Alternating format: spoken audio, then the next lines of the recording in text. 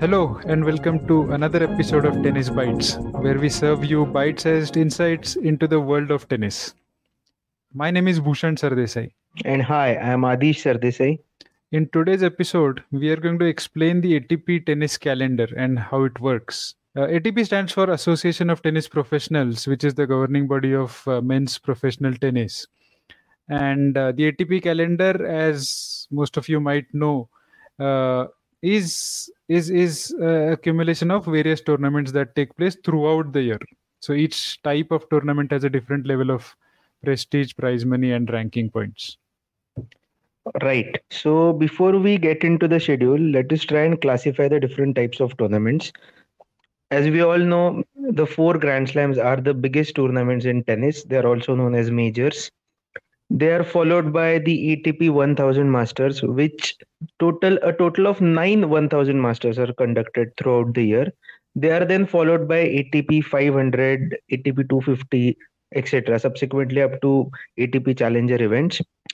The number after ATP typically denotes the number of points that are awarded to the winner of the tournament. For example, ATP 1000 means the winner gets 1000 points, 500 means the winner gets 500 points, etc. Other than this, we also have a few special tournaments like the Hopman Cup, the Lever Cup, the United Cup, which has recently been started. Plus, we have the Davis Cup and we also have the Olympics. But today we will not be talking about these special events because they are not exactly relevant to the ATP calendar as we would like to be. So, from a timeline perspective, the ATP calendar is broadly classified into four cycles. The first cycle is outdoor hard. Then it is followed by the clay season. Then we have the grass season, and then again the fourth cycle is the hard season, but again it can be subclassified into two types. The first is outdoor hard and the second is indoor hard. Right. So we'll cover the calendar with these cycles in mind and in a Jan to December sequence. Also, we'll try to touch some key tournaments that most big players play or get media attention, right? So, the season really starts with Australian Open, the first Grand Slam, right? A very, very popular tournament in the circuit and played on a surface that is friendly to most players and an amazing atmosphere. This is right when the season starts, really, and is held in mid January when players are typically trying to get in full flow before the Australian Open. As a result, uh, there are only a few tournaments which are typically ATP 250 events. And even the newly launched United Cup is now a tournament which precedes Australian Open. That set of tournaments really serve as a great preparation time for Australian Open. So, a thing to note here is since players are really coming back from a break, uh, there are no major tournaments, namely, there are no ATP 1000 or ATP 500 events before the Australian Open. Post Australian Open, though, there are some famous tournaments. Uh, so, key tournaments that can be highlighted are the Rotterdam ATP 500 in Netherlands, even the Dubai Duty Free, which I think is quite famous because all the top players play there. And in March, there are two big ATP 1000 tournaments, the Indian Wells and Miami. I think that these two tournaments are very famous because Roger won both of them after coming back from injury, really. Right. So I think that pretty much sums up the first cycle, that is the outdoor hard season. After that, we shift to the clay season, which is dominantly played across Europe. We have three big 1000 tournaments. Starts with the Monte Carlo Masters. Then we have the Mutua Madrid Open, which is played in Madrid, Spain. This one again is a 1000 Masters tournament. And then we have the Rome Masters, which is just preceding the French Open. The Rome Masters is once again a 1000 Masters. Now, all three of these tournaments are played on clay, are very popular, have a lot of media attention, etc., etc., because these are preceding French Open. So, pretty much it gives you an insight onto how the players are performing on the clay. and who will be the favorite for French Open, etc., etc. One more important tournament here is the Barcelona Open, which, although a 500 point tournament, it's an ATP 500, but it is quite famous. A lot of top players play this tournament. And these after this season of clay, we get to the big tournament, which is the French Open, that is played at Roland Garros, typically in the month of June. It starts mostly at the end of May, and by the mid of June, we come to the end of French Open. Right, right. I think it's still a relatively bigger a cycle, I would say, because in June or mid June, we really start with the grass court season, and that is typically called outdoor grass, where the two major tournaments are ATP 500 tournaments. One which is very famous is Queen's Club. Obviously, it can be named with the sponsor, whoever it may be. And then there is another ATP 500, which is held in Halle, Germany. Uh, so, along with these two, another famous tournament is the Stuttgart, Germany one, which probably I think Nadal plays. Is that right, Adish? Yes, yes, yes, I think so. And I think actually Roger, Novak, and Nadal were quite famous in their prime because all three of them used to play different tournaments, the warm-up tournaments leading up to the Wimbledon. Right, right, right. Because probably in Wimbledon, they were sure to play each other. I guess. Right. So I think all these grass court tournaments really lead up to Wimbledon. So which is the ultimate tournament for most players. I think this is the dream of probably all the players who start playing tennis at a young age.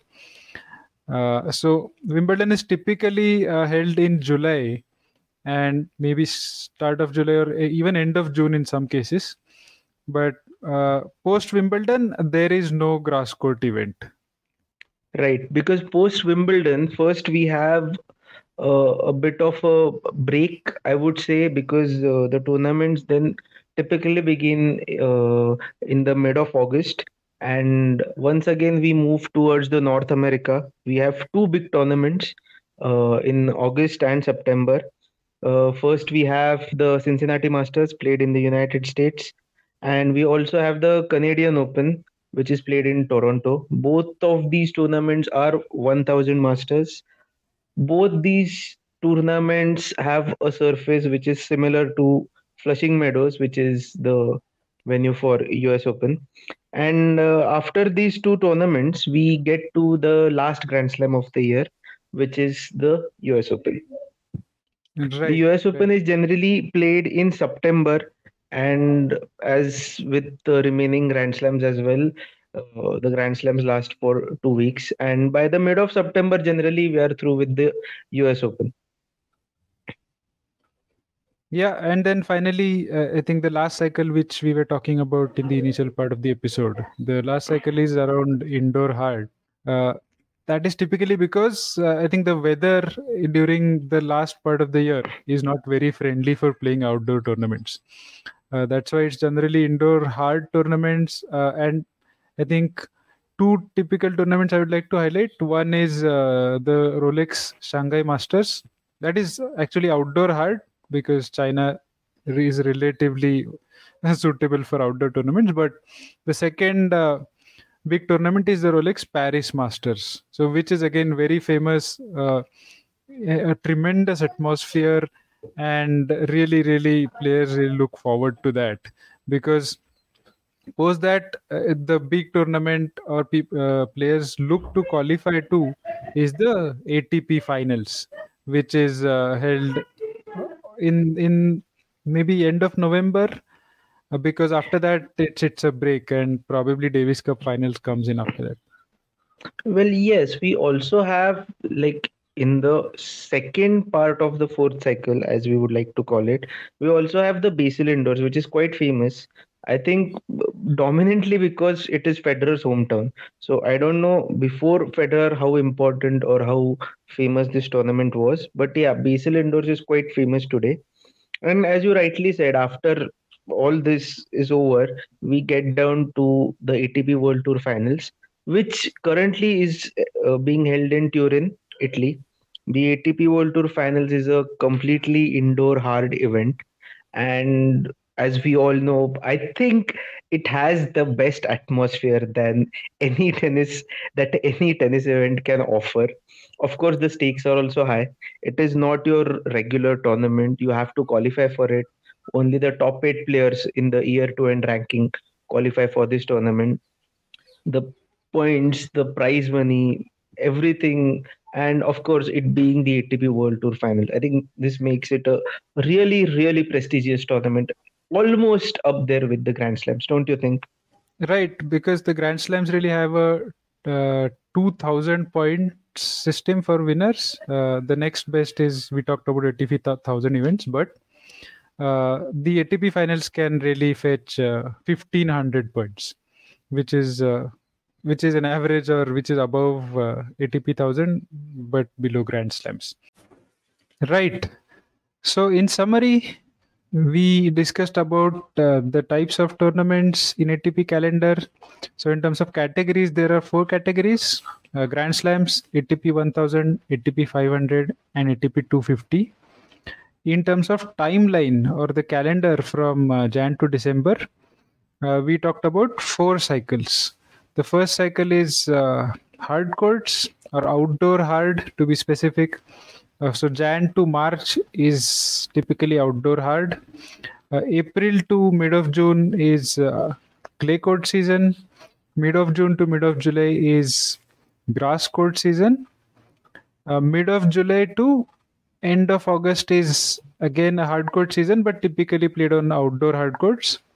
While from September to end of November, it is an indoor hard court season. So that's it for this episode of Tennis Bites. We hope you enjoyed listening to us as much as we enjoyed talking to you.